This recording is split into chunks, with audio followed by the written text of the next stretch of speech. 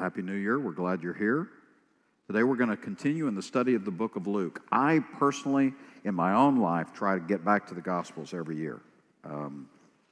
Because the Gospels are, the four Gospels, Matthew, Mark, Luke, and John, are the Scripture's description of Jesus himself. And I found that in my own life, I do well to come back to Jesus because it's so easy to get caught up in doing the right things and going to church and all of that other stuff and lose sight of the one about whom the story is told, and that is Jesus himself. So I personally love going back to the Gospels on a regular basis, and quite frankly, Luke is a favorite of mine. It's just a remarkable gospel. As I said a few weeks ago, Luke introduces it by saying this is, in essence, the result of his own study. He had heard about Jesus, and he decided as a physician and as a leader that he was going to get to the bottom of the story of this guy. So he did his own research to discover who Jesus was, and then as a result of his research, he wanted to pass it on to his friend Theophilus, and that's why the book is written. So it's a very intentional, very careful study of the life of Christ by a man who, as a result of this study, gave his life to Christ and accompanied Paul on the missionary journeys.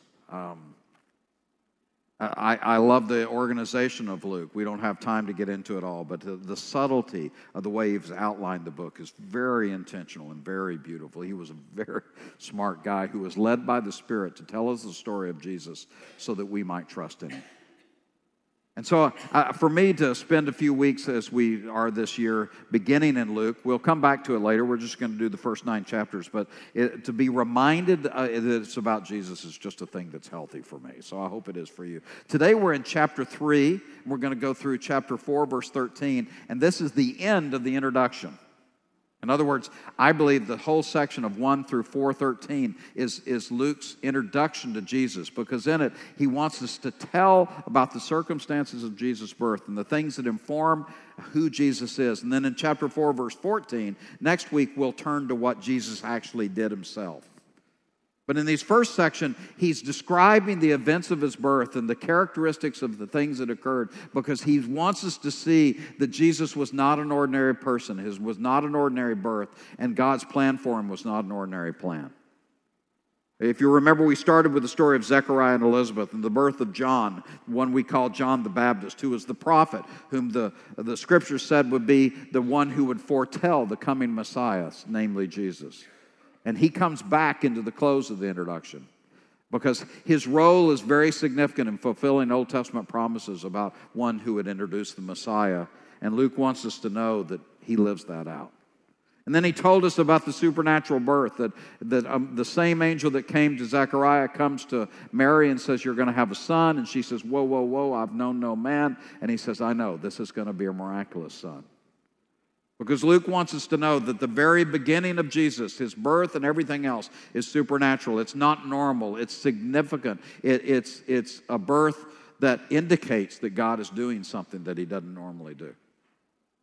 And then last week, or a few weeks ago, we saw the circumstances of his childhood when he was named, and when he was the time of ceremonial cleansing, and when he went to the temple as a 12-year-old. And these are more examples of people testifying that God has told them that this son, Jesus, son of Mary and Joseph, is someone unique and the fulfillment of the Old Testament promises.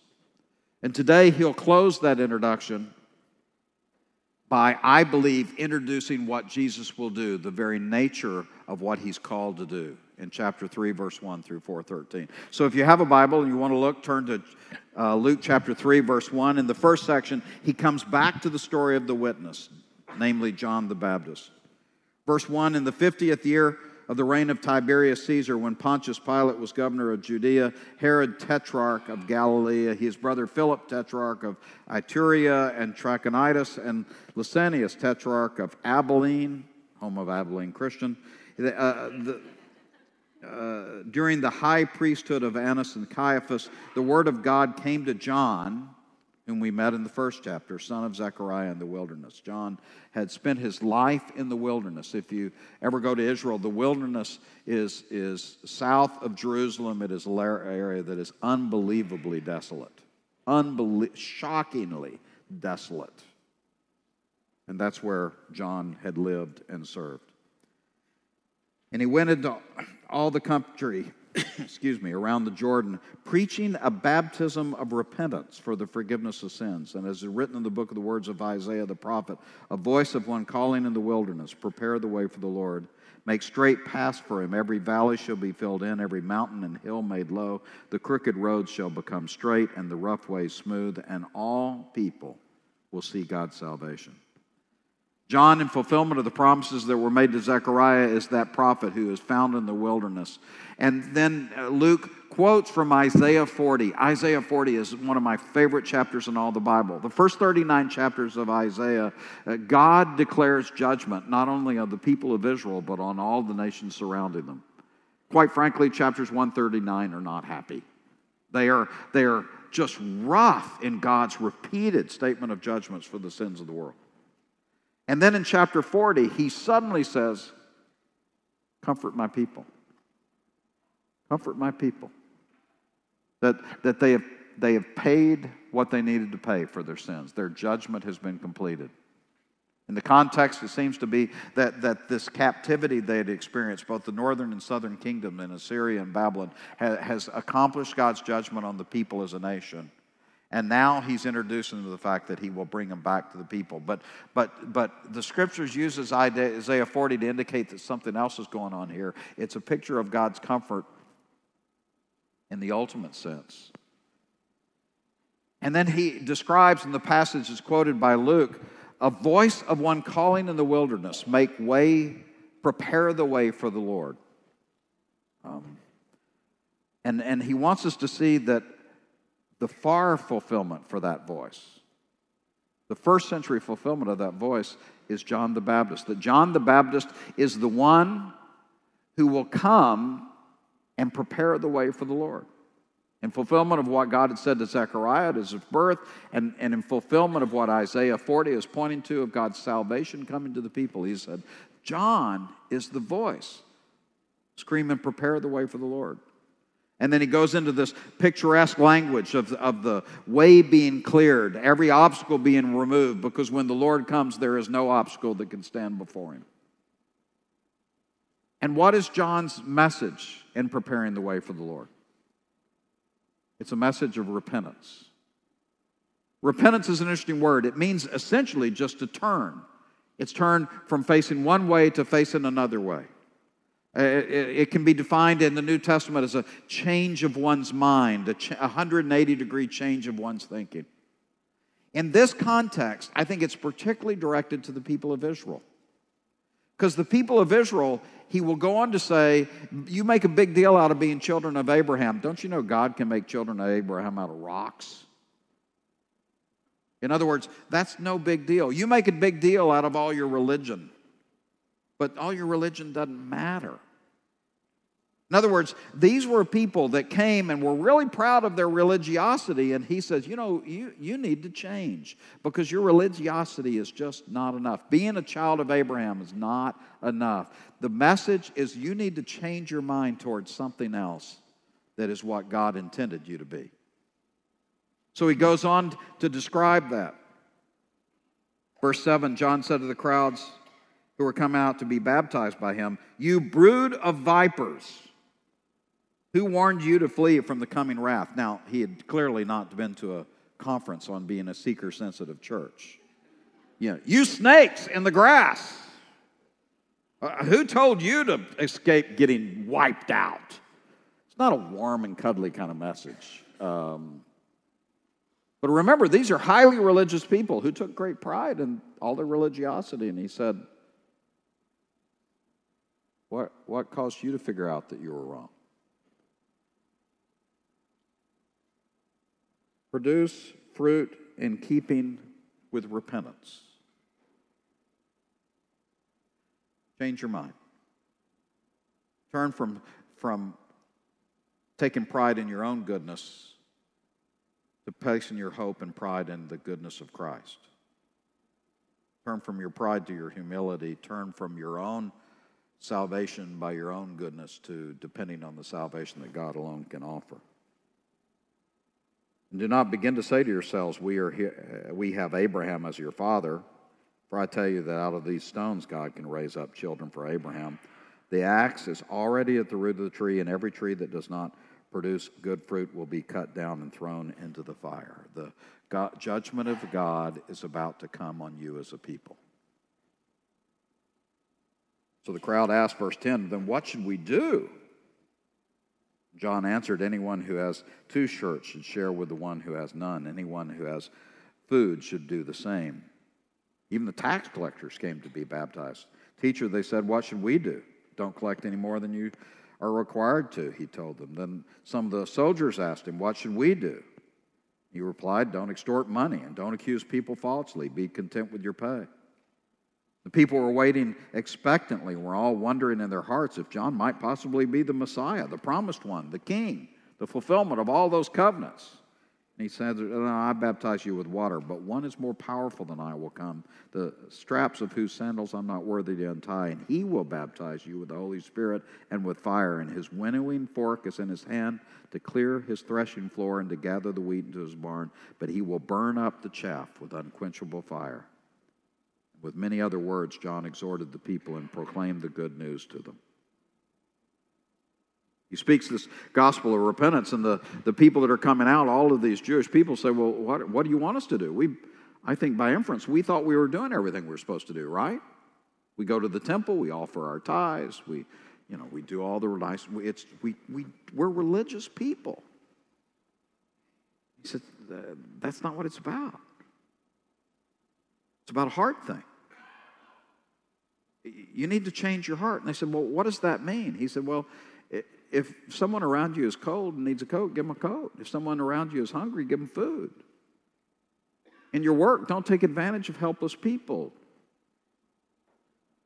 He'll say in the Sermon on the Mount, treat others the way you want to be treated.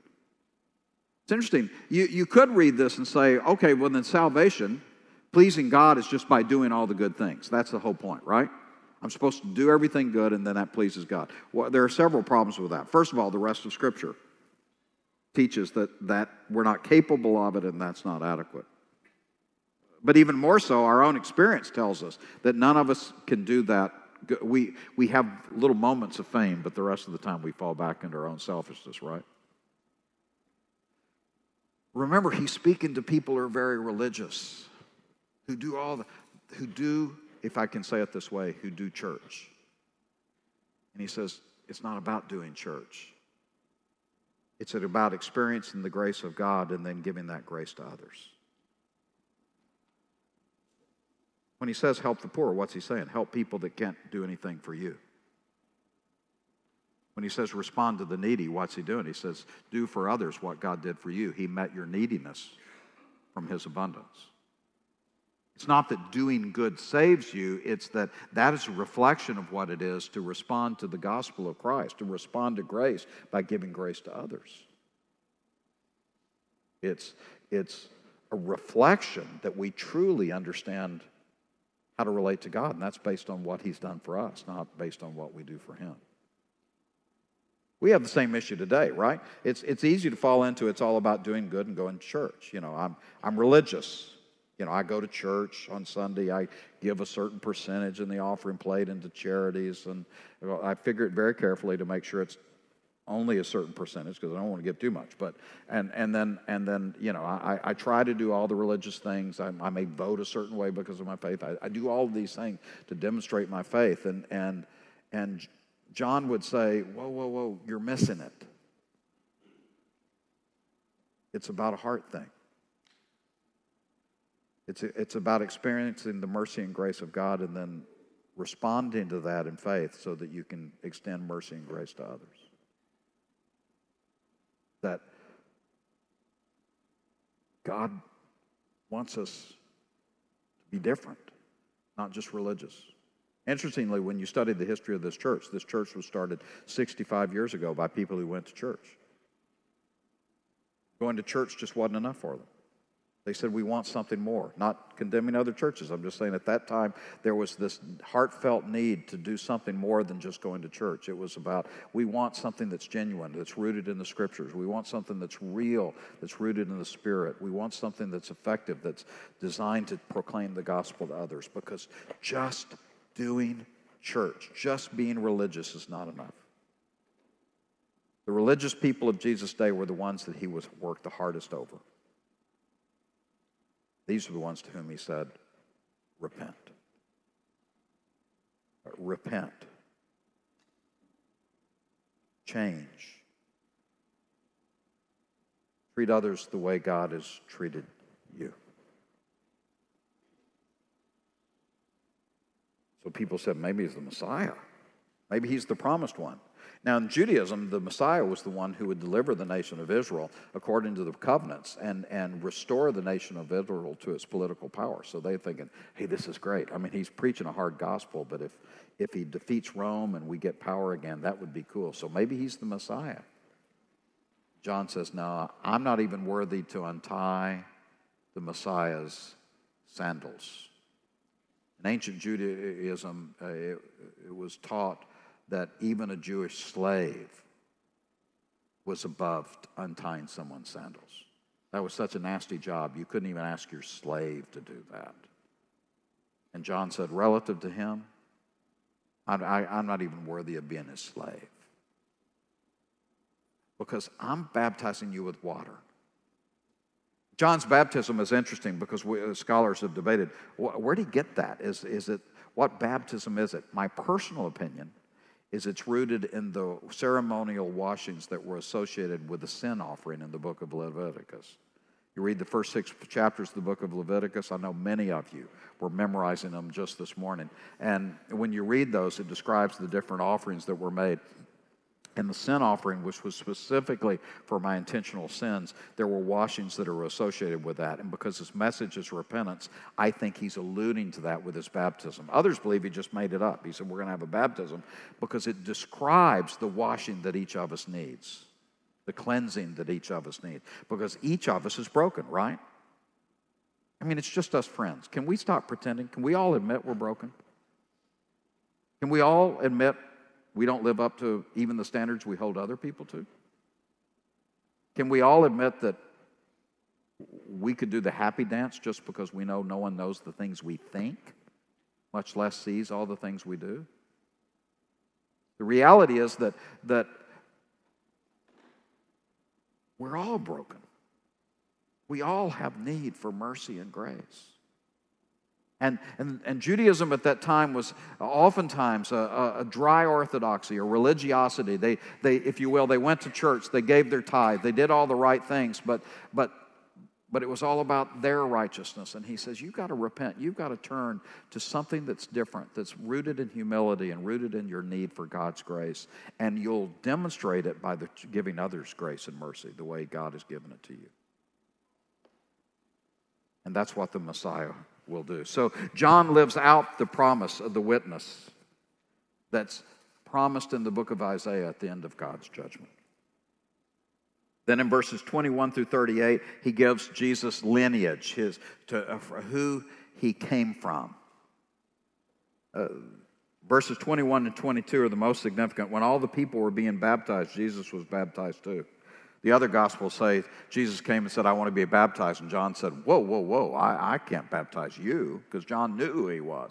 Jesus said, no, this fulfills all righteousness. This identifies me with your message of repentance, because that's the message people need to hear. And as Jesus was praying, heaven was opened, and the Holy Spirit descended on him in bodily form. Remember, John said, he will baptize you with the Spirit. I baptize you with water, because he himself was baptized by the Spirit. And a voice came from heaven and said, you are my Son, whom I love, with whom I am well pleased. It's kind of the culmination of the introduction of the book of Luke, because he wants us to know, with all the other stories of the beginning of Jesus' life, the thing you need to most know is that he is the Son of God. That's what the virgin birth is about. He is the Son of God. That's why the angels came to announce him, because it's announcing the Son of God. He is ultimately the Son of the Father. He is ultimately the Son of God. That's who he is. And then the next few verses, he gives his human lineage. Now, there are two major genealogies. I had someone come up and say there's a third genealogy, and I didn't know what he said. But anyway, there are two primary genealogies, the one in Matthew and the one in Luke, and they're different. Don't come to me and tell me, did you know they're different? Yes, I know they're different. There are multiple opinions about the differences. Some believe that Matthew's is the genealogy of Joseph, his earthly father, whereas Luke is the genealogy of Mary, his birth mother. Others believe Matthew is the formal genealogy of the succession of the kings, whereas Luke is the informal genealogy of his actually birth lineage. Both would have been important in establishing him as Messiah. I'm going to tell you what I believe. I believe I don't know. I don't know. I don't know why there are two genealogies, but I will tell you this. Most of us believe that Luke had Matthew when he wrote the book. So I think he knew what he's doing. There is an explanation. But even if you don't buy that, if the genealogy keeps you away from trusting in Christ, I don't get that. Not based on everything else he did. And we're not going to memorize the genealogy today. Of course, I know many of you will during the course of this week. But I want to point out to you some of the key names that come up. There is David. Why? Because he's the son of David. The fulfillment of the Davidic covenant is the promised Messiah. There's Abraham, because he's the son of Abraham. The fulfillment of the Abrahamic covenant, how God would bless all the nations through Abraham's seed. And it ultimately goes down to Adam. By the way, I don't believe this is the direct lineage. There are huge gaps in this genealogy, in my opinion. It's not saying that this had to be this father of this person. But Adam is significant because it shows that not only is he the son of God, he is truly the son of man. He's fully God and fully man. It's what theologians call the hypostatic union of deity and humanity. He had to be both. He had to be fully human in order to be a substitute, to live out what you and I couldn't do, but he had to be fully God to be perfect. And Luke is demonstrating both by these statements. First, that he is the Son of God at his baptism, demonstrated his baptism, and the Son of Man is demonstrated by his genealogy. Chapter 4. Where this is all going is a test. We call it the temptation of Christ. Look with me at verse 1 because it points to what his ultimate ministry will be. Jesus was full of the Holy Spirit, left the Jordan, and was led by the Spirit into the wilderness. Remember, John said he baptizes with the Spirit. Everything about Jesus' life is done in union with the Spirit. We understand the deity, the Godhead, to be three persons in one God, Father, Son, and Spirit. John explains that in his gospel by saying, in the beginning was the Word, Jesus, and the Word was with God, and the Word was God, and he was in the beginning with God. And all things were made by him, and without him nothing was made that was made. John is much more theological. He's not caught up in the details of the birth. Instead, he wants us to understand the underpinning, the theology of Jesus' birth. And he said he's fully God and fully man. He came unto his own, and his own didn't receive him.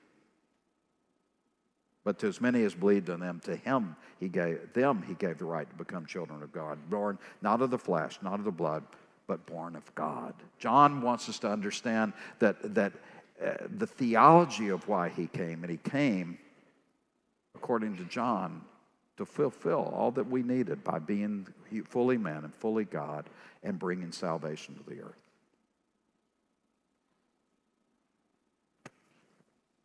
So Jesus, full of the Holy Spirit, left the Jordan River and was led by the Spirit into the wilderness. And the wilderness is breathtaking in its barrenness.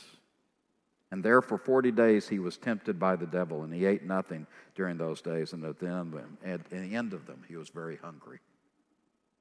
The 40 days, I think, alludes to the 40 days of the nation of Israel in the wilderness when they failed God miserably. Jesus, part of what Luke wants us to see in God's plan for Jesus is intended to demonstrate is that Jesus does what Israel can't do. Israel couldn't be religious enough to accomplish the will of God. Jesus is what God desires, and in his 40 days he went without food, and yet he will accomplish the will of God. He's tempted by Satan throughout that time. We only have a little glimpse of what happened with that. Verse 3, the devil said to him, "So if you're the Son of God, tell this stone to become bread." Jesus answered, "It's written, man shall not live by bread alone." The devil led him up to a high place and showed him in an instant all the kingdoms of the world. And he said to him, I will give you all their authority and splendor, because it's given to me, and I can give it to anyone I want to. If you worship me, it will be all yours. There's so much in this, because we get a glimpse of the power of Satan. According to Scripture, going all the way back to possibly the oldest written book of the Bible, the book of Job, Satan has amazing authority in this present earth. Now, the New Testament says God restrains him so that he can't do all the evil he would. But the fact is that we live in a world in which Satan's fingers are everywhere. One of the privileges I have had as a pastor is to sit with people who are experiencing unbelievable hardship, whether personal, through illness or death or depression or whatever. And one of the things we point out is that the Scripture says we live in a world controlled by evil. You see it in governments, you see it in the way we relate to each other, in all arenas of life. There is always evil. It's a harsh world. That's because Satan's got a lot of stroke. And he brags to Jesus, you just worship me and I'll let you have some of these kingdoms. Similarly, what he does in the book of Job, in his conversations about Job, we see this glimpse of Satan's power. And Jesus answered him, it is written, worship the Lord your God and serve him only. Verse 9, the devil led him to Jerusalem, had him stand on the highest point of the temple. And if you are the Son of God, he said, throw yourself down from here. For it is written, he will command his angels concerning you to guard you carefully, and they will lift you up in their hands so that you will not strike your foot against a stone. And Jesus said, don't put the Lord your God to the test. When the devil had finished all the tempting, he left him until an opportune time. What's the point of that? Well, remember, it's an introduction of what Jesus will do. And what is Jesus doing? He's taking on Satan. From the beginning of the Genesis story, the Satan, as portrayed by the snake, comes and tells the first man and the first woman that God's plan isn't the best for them. That they instead will pursue the way of man, if you will, human's way. Things will be better. They'll be like God. And because they listen to Satan, they bring evil into the world, as demonstrated in the curse in Genesis chapter 3. And that evil is visible in all of life, isn't it? Every day when you read the paper, every day when you listen to the news, let's be honest, every day when you look at your own heart, you see evil. None of us lives up to the standards to which we hold others, much less the standard we hold ourselves to. All of us know what that evil is. It is the world of Satan. It is the alternative to obedience and serving God. It is instead the serving myself, grasping myself. And Jesus is portrayed here as taking Satan on mano a mano. Satan gives him his best shot. Jesus is hungry, he's weakened, he's alone, and Satan throws all that he has at Jesus. And what does Jesus do? He defeats him by the very word of God. And what does that say? The ministry of Jesus, the life of Jesus, will be a battle against all of the evil that was introduced all the way back in Genesis. Jesus has come, according to the book of Luke, to address the evil that we all experience, the brokenness of the world around us and the brokenness in ourselves. And Luke wants us to know that from the very beginning, Jesus won. He conquers the evil. He'll first conquer it through his life, his miracles that demonstrate his power over the affairs of the world, but he'll ultimately conquer it in his death on the cross when he takes on the sins of the world and shows his victory by his resurrection. Luke wants us to know that Jesus' ministry is not just to be a demonstration of what it is to be a good prophet, what good religion looks like. Jesus has come to win the battle over all the darkness and brokenness in the world around us, as well as in ourselves. He is not a party to which you align yourself. He is a Savior and a God to whom you give yourself.